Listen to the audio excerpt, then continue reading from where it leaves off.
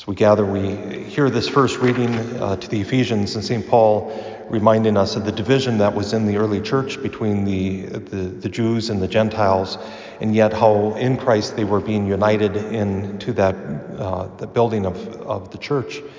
And he uses this image that maybe we're not so familiar with, unless we've done some construction or some looking at it. We don't have a whole lot of chances to look at these, and that's the meaning of the keystone, especially in an arch. A keystone, or the corners, or the I forget what word is used here, capstone.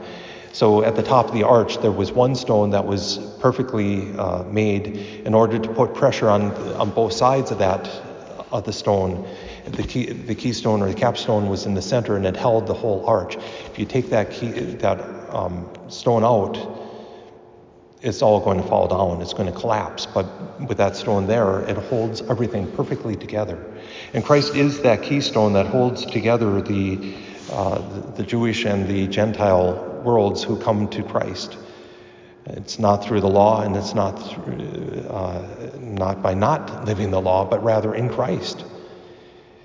And there's a beautiful thing when we recognize that Christ is the one who unites us, especially in my mind, is 2 weeks from now, as probably yours is too, of the politics, and our country seems to be more and more divided. I don't think it's as divided as the media would want us to believe, but it has to begin with person to person.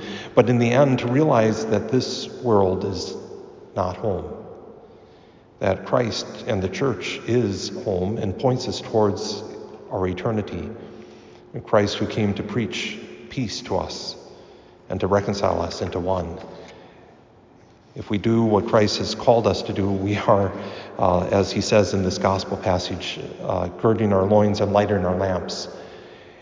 The master coming from a wedding, it was almost never known when the master was going to come.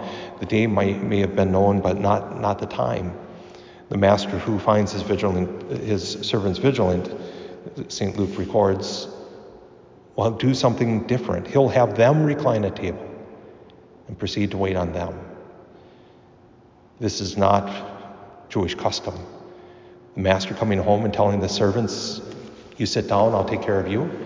But that's exactly what Christ does.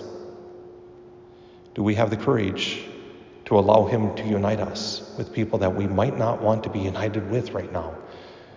We ought to. There's nothing that divides us ultimately, that ultimately matters, if we choose to do what is right, what is good, what is just. The Lord will tell us, "Well done, good and faithful servant." At least that's our prayer. Blessed are those servants whom the master finds vigilant when he arrives.